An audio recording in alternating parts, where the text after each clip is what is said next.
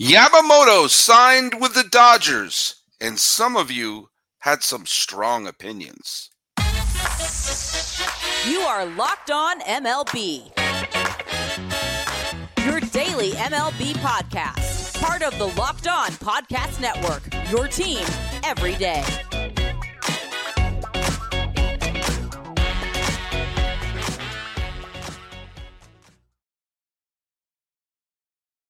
Fans, welcome to Locked On MLB, part of the Locked On Podcast Network, where it's your team every day.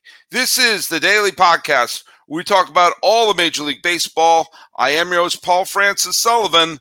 Please call me Sully. You know who I am. Do I need to introduce myself? Do I need to tell you anything about my background? Well, I'm not going to. Evidently, me just sort of introducing myself and having my little thing that I say at the top for new listeners and everything like that who wonder, who the hell is this guy? Apparently, some of you think I'm bragging.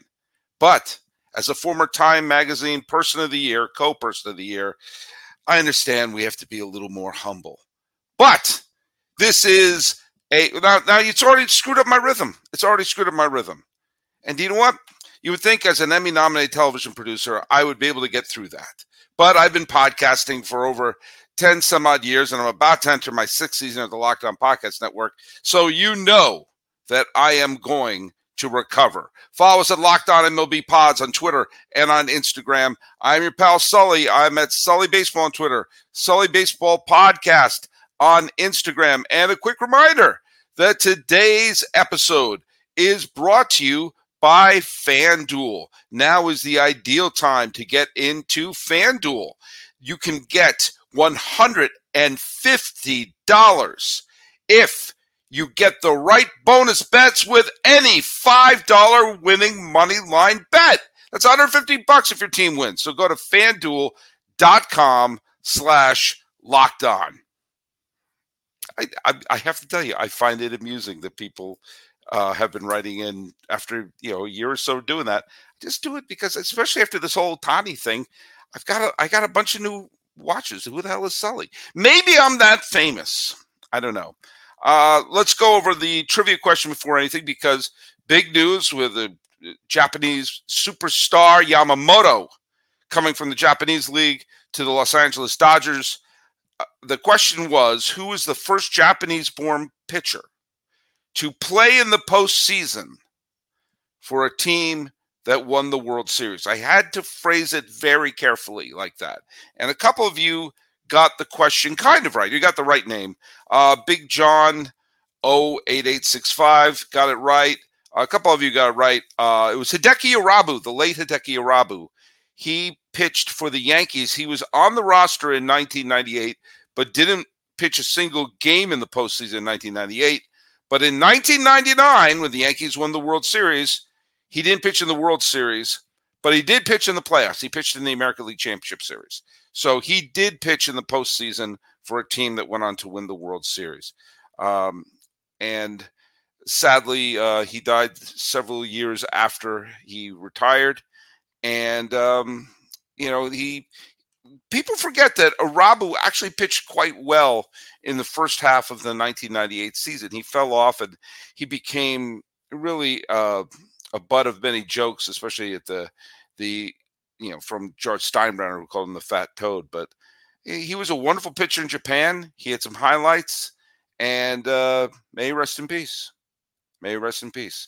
But this is not about Irabu. This is about Yamamoto. And a lot of people have been writing in regarding this, and so I've printed out a lot of my favorite responses that I got on both in the YouTube comments and at Sully Baseball on Twitter and Locked On MLB Pods on Twitter.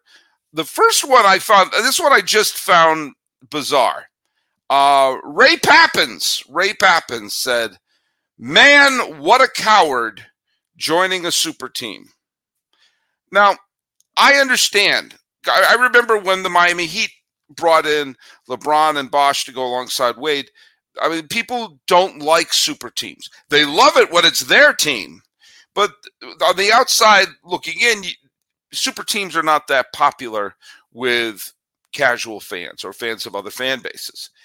And so I understand saying, damn it, I didn't want him to go there. That was one reason I thought the Dodgers were done spending. Silly me. And I also thought that the Giants were going to go scorched earth to do anything to get him. But why wouldn't he? He's teammates with Ohtani. He knows he's going to play in the postseason. And I made the point the other day, if he's not a superstar pitcher, but is merely good, he will be pitching in the World Series. If you have that much support in your lineup, and you know they're going to score 2, 3, 4, 5 runs for you a game, you're going to win a lot of games. And while the sabermetrics community doesn't cling to the win-loss record, I can assure you pitchers do.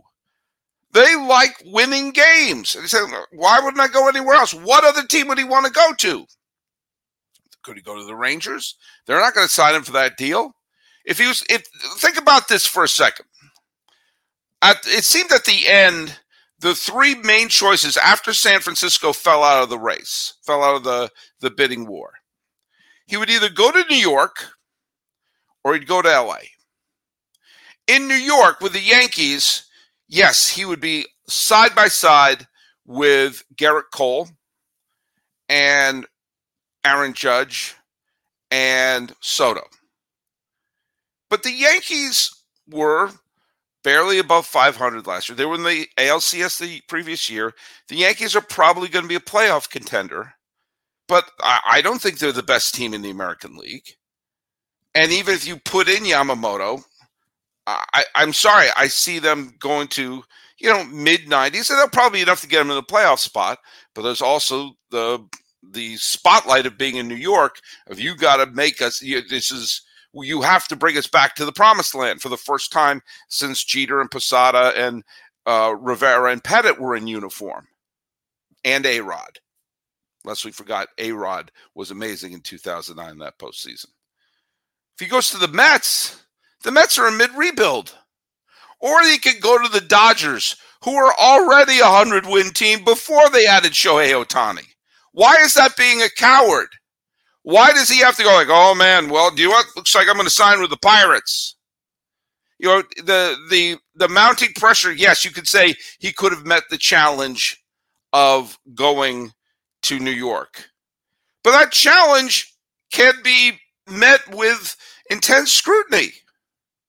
If you don't make it, if you fall short of expectations in New York, hell, people were talking about A-Rod as if he didn't meet expectations when in New York. The greatest third baseman in Yankee history, who put the team on his back and carried them to the 2009 World Series title, winning 2 MVPs along the way in years where they made the postseason by the thinnest of margins. He was vilified by fans in New York. Not everyone, but a lot of them. And he's looking up going like, I'm going to go there? Or I could go to Los Angeles, where at best, I'm going to be the 4th biggest star here. He probably wouldn't be on the medal stand for stars in Los Angeles. Ohtani, Betts, Freeman. And he signed this super long contract, but, I'm going to get to this in a second. This window of opportunity for the Dodgers is really 2024, 2025, 2026, and 2027 to win a title and preferably multiple in that 4-year span. And that's what he's thinking. This is the best place for me to do it. And a pretty big stage, if I may say so myself. I don't know why that makes him a coward. That seems like to be the whole point of free agency is you get to pick where you want to go. Would you rather he have signed with your team? Would you rather he have signed with whatever club you root for? I get it. I understand. But do you know what? Tough. This is where he went. And I got news for you. If I suddenly became a free agent and I saw I had a chance to go to this network or that network, I'm going to go to the one where I feel I'd get the best exposure and be able to do the show I wanted to do. And do you know where that place for me would be? That would be the Locked On Podcast Network, mainly because we have some of the best sponsors you are ever going to see. Let's talk a little bit about FanDuel, shall we? This is the time when the NFL season is heading down to the wire. This is the best time to join FanDuel, America's #1 sportsbook. And right now, new customers get $150 in bonus bets with any winning $5 moneyline bet. That's $150 if your team wins. So if you've been thinking about joining FanDuel, there's no better time to get in on the action. The app is so easy to use. There's a wide range of betting options, including spreads, player props, over-under, and more. So visit FanDuel.com/lockedon and kick off the NFL season. FanDuel is an official partner of the National Football League. This is a quick reminder that Locked On has launched the first ever national sports 24/7 streaming channel on YouTube. Locked On Sports Today is for you, there for you 24/7, covering the top sports stories of the day with local experts of Locked On, plus our national shows covering every league. Go to Locked On Sports Today on YouTube and subscribe to the first ever national sports 24/7 streaming channel. Dodger fans, you're going to have to understand where your place is right now. You are the villain. You were not the villain during the whole Astros cheating scandal. Sorry, Astros fans, it was a cheating scandal. But right now, everyone's going to hate you. Everyone's going to hate you, and you have to be prepared for that. You're going to get hate. You're going to get people like Ray Papin saying that thing. And, you're going to get people like Moz from Oz saying, ugh, again, literally every anticipated signing this offseason is gone with the Dodgers. I'm aware they're doing what they're supposed to do about taking some of the excitement out of the offseason. People are going to hate them for that reason. And then you have a couple of things like saying, is this good for the game? Is this good for baseball? What does this mean for the competition? I mean, yeah. So when I get to see some salty Dodger fans like Life Journey 8704, who was saying that all the folks ragging on Tony Dodgers and how they spent so much money on one player and the rotation still sucks. That didn't age well for you, did it? No, it didn't. And I addressed that the other day. Right now the Glasnow trade looks great now. I think it looks fantastic. But like was this MWM search says, you jealous much? Yeah. And you're going to see that. And you're going to have to deal with the fact that people are going to hate your team now. The Dodgers and their organization are doing exactly what they're supposed to do, and in the way that they're supposed to do it. We should be mad at other fan bases for not digging deep, but you're going to have to deal with the fact that nobody is on your side anymore. Now, that doesn't mean I'm a Dodger hater. I'm here in Pasadena. As I said, I want to see the Dodgers in the World Series so I can go to it. But I get some strange things like Ewok in L.A., who's one of my most devoted listeners, wrote, when the Dodgers signed Ohtani, you said they were cheating, but still had no pitching. When they traded for Glasnow and extended him, you said they got a pitcher to full body cast. I can't wait to hear how this is bad, meaning the Yamamoto signing. It wasn't bad, but I wasn't wrong about Glasnow. He's an injury risk. And by the way, I wonder, where did I say the Dodgers were cheating? He wrote back to me saying it during the Miller episode. I have the transcript right here of that episode, and I listened to it again, and nope.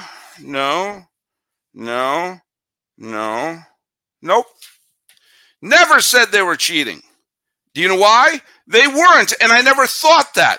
I did say at around 2:38 that I said something smells fishy here. Something doesn't seem right, because that I was doing a recording right after we heard that he was deferring the entire fortune. And I thought, wait a minute, what's going on here? Are they allowed to do this? Is this even right? And do you know what we found out? They were.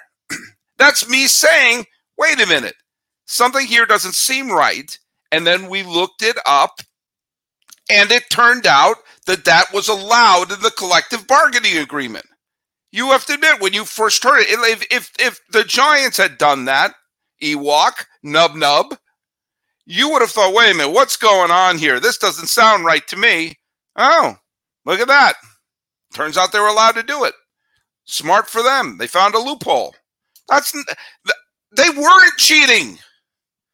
You know, what I was saying is, Dodger fans, you got to develop a thick skin.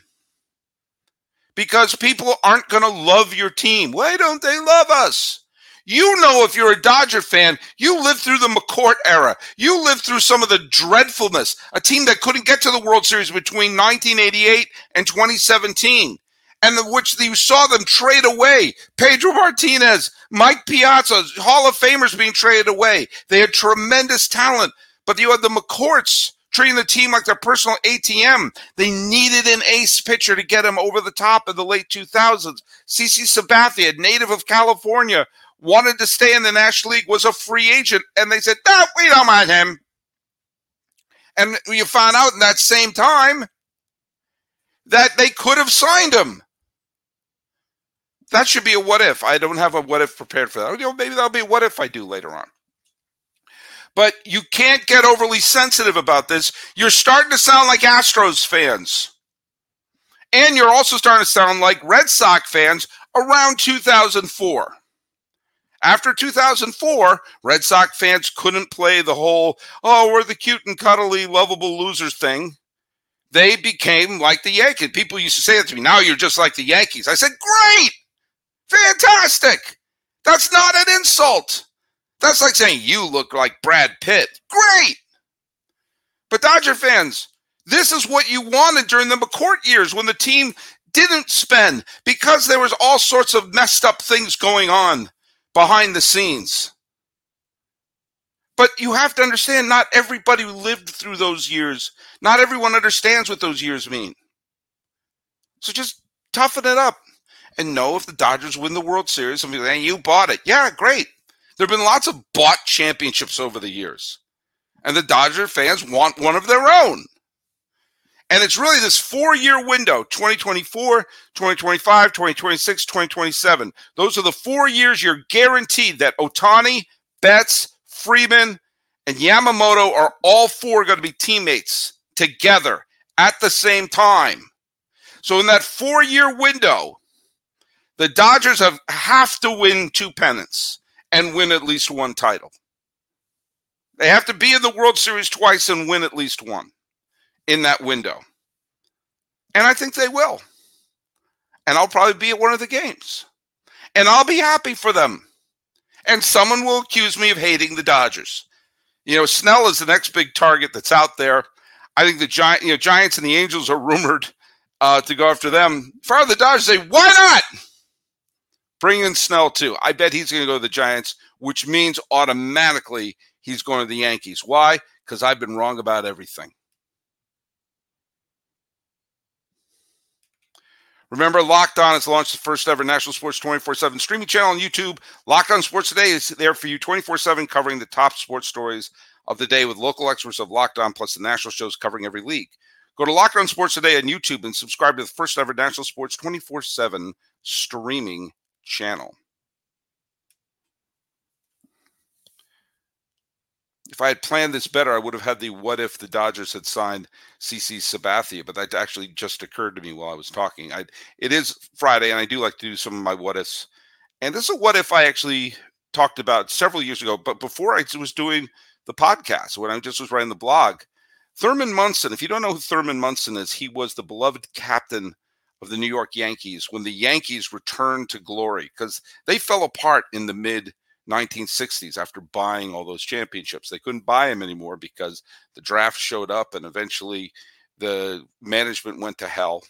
But Thurman Munson came up, along with a couple other players, Ron Blomberg and Bobby Mercer, came up around the same time. Thurman Munson became the Rookie of the Year, the All-Star, the face of the team, the heart and soul of the Yankees. And when the team finally turned around in the remodeled stadium that was paid for by George Steinbrenner, the new owner of the Yankees, it was Munson who was the MVP when they went back to the World Series in 1976, their first trip to the World Series since 1964. And he had a brilliant World Series although the Yankees got pounded by Cincinnati. The Yankees went on to win the next 2 World Series, and the Yankees brought in a bunch of free agents and a bunch of big names. Reggie Jackson, Rich Gossage were all some of the big names who came onto the team. But Munson was the captain, the heart and soul of the team. Reggie may have been the straw that stirred the drink, but Munson was the heartbeat of the team. And he was prickly. He was a little rough around the edges, and he scrapped with Reggie, and there seemed to be are you a Munson guy, or are you a Jackson guy? When they won back-to-back they won 3 straight pennants and back-to-back World Series titles. Munson was the centerpiece of the team. He also, at the time, he was a family man, and he seemed to be a good man, albeit one who was a bit of a prickly pear. And he was taking flying lessons. He was flying his plane because he wanted to spend more time with his family in Ohio. And he wanted to be able to fly from New York to Ohio with a plane on off days and everything like that. Well, in 1979, during an off day, in a flying lesson, Munson's plane crashed in the runway, and he died. Now, the Yankees had a dramatic victory the day of his memorial, where his best friend Bobby Mercer got a walk-off hit in the bottom of the 9th. But the Yankees fell apart in 79, and while they made the playoffs in 80 and 81, something was missing. The team didn't get back to the postseason until 1995. And the effect of Munson's death just hung over the team for a generation. In fact, anyone around my age or a little bit older who was a Yankee fan, Munson was their guy, to the point that to this day, when his widow, Diane Munson, appears at Yankee Stadium, she gets a gigantic standing ovation. Munson's number was retired and his locker stayed untouched until the demolition of Yankee Stadium after the 2008 season. Well, I often wondered what would have happened if Thurman had lived. What would have happened in his career and his legacy? For people like me, I was 7 years old. The rule of 7 is that's when you start having your first concrete baseball memories. And I remember Munson's death. I was 7 years old, and Munson was a Yankee. While I was a Red Sox fan, he was one of those players you just respected, even as a 7-year-old. And in the suburbs of Boston that night, I cried that night when Thurman Munson died. It didn't seem right. It didn't seem right at all. Now, if he had lived, what would have happened? How would his legacy be different? Well, the thought process that a lot of people seem to have is that he would have stayed a Yankee for his whole career, and he would have probably have been the steadying force of the Yankees through the tumultuous 80s, where they were talented but not good enough to win the division. But that doesn't really address the fact that there were some signs that he wasn't really happy with New York towards the end. Even when you see the celebration, the locker room celebration, in the wake of the 1977 World Series championship, he was asked by Bill White, an ABC reporter, do you think he's going to come back or does he want to be traded to Cleveland? And he avoided the question. He wanted to go back and play in Ohio. And he probably, when his contract was up, he probably would have gone to free agency. Now, before you say, oh, that's sacrilegious to think that Munson could play for anyone else but the Yankees, remember what peak Steinbrenner was during the 80s. He was already starting to break apart that championship team in 1979. Sparky Lyle, the Cy Young Award winner in 1977, was gone. All-stars Mickey River and Chris Chambliss, Ed Figueroa were gone. Dick Tidrow, Paul Blair were traded away. Catfish Hunter was retired. Billy Martin kept getting hired and fired and hired and fired. And eventually Reggie had enough. He went to Anaheim in 1982. Nettles and Gossage weren't far behind. And when he brought in a big superstar like Dave Winfield, he had him followed by private investigators and shady people, which ultimately got Steinbrenner's second suspension. If he had gone and played out his career, he probably would have left. Remember, Steinbrenner eventually pushed out Captain Willie Randolph. He pushed away Lou Piniella. He pushed away Yogi Berra to the point where when Yogi Berra was fired just 3 weeks into the 1985 season, Berra refused to return until 15 years later.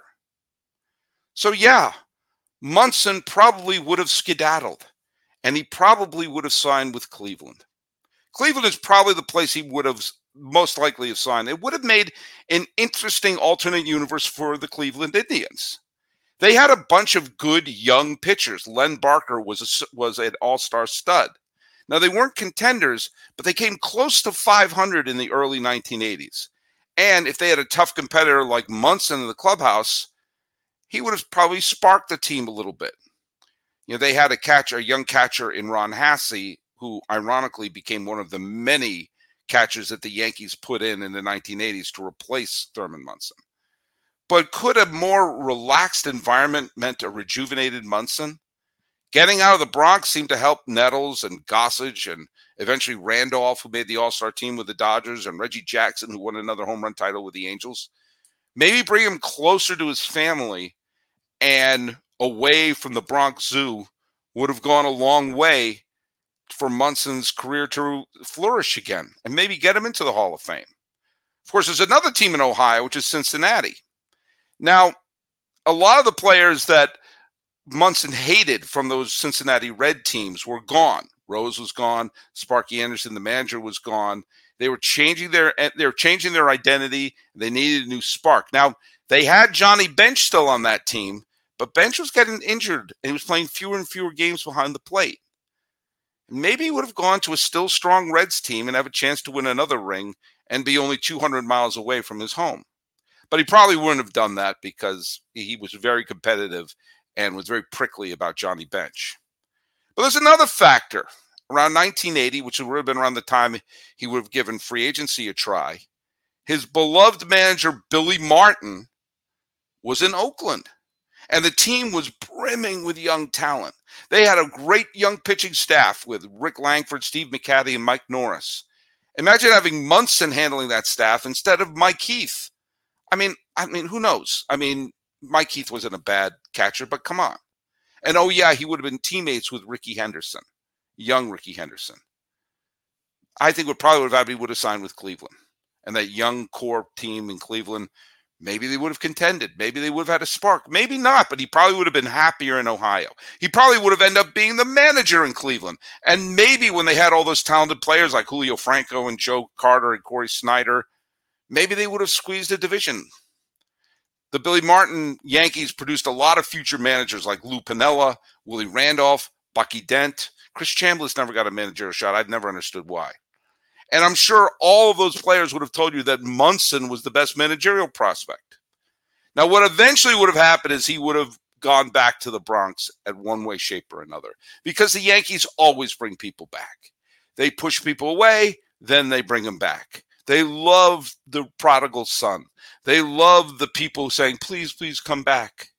Billy Martin kept coming back. Eventually, Yogi came back. They were estranged with Joe DiMaggio. He came back. They were estranged with Andy Pettitte. He came back. How many players do you have second, third chances with the Yankees, and you see it happen all the time? And eventually, Munson probably would have come back, but probably only to say hello at Old Timers Day, because I have a feeling that had he lived and played even in inconsequential, what's the word I'm looking for? Non-contending teams with Cleveland, he would have been happier saying, hey, I've won my championships. I won my MVP. I'm now going to have my millions of dollars and live close to home, which he was literally learning how to fly to have that kind of a lifestyle. I'll tell you the other thing, if he had continued playing, continued to put up some all-star numbers, even in Cleveland, he'd be in the Hall of Fame right now. You could make the argument that he should be in the Hall of Fame now. He would have had a reunion with the Yankees, but he would have left. And if you think that's sacrilege, how is that more sacrilege than Yogi Berra wearing a Houston Astros uniform at the end of the 1980s? So that's my what if for the day. And those are my shows for the week. I want everyone to have a wonderful weekend. Have whatever you celebrate, whatever holiday you celebrate, I hope it's a wonderful thing. And Dodger fans, love those presents you got under the tree. And don't be mad if your neighbors say, hey, I wanted that You got it. Now develop some thick skin. So go to Locked On MLB Pods on Twitter and Instagram. I'm your pal Sully. I'm at Sully Baseball on Twitter, Sully Baseball Podcast on Instagram. Telling Dodger fans, you're the bad guys. Embrace it. And wondering what would have happened if Thurman Munson had lived. This has been Locked On MLB for the 22nd day of December 2023. Hey, it's already dark out. And you can call me Sully.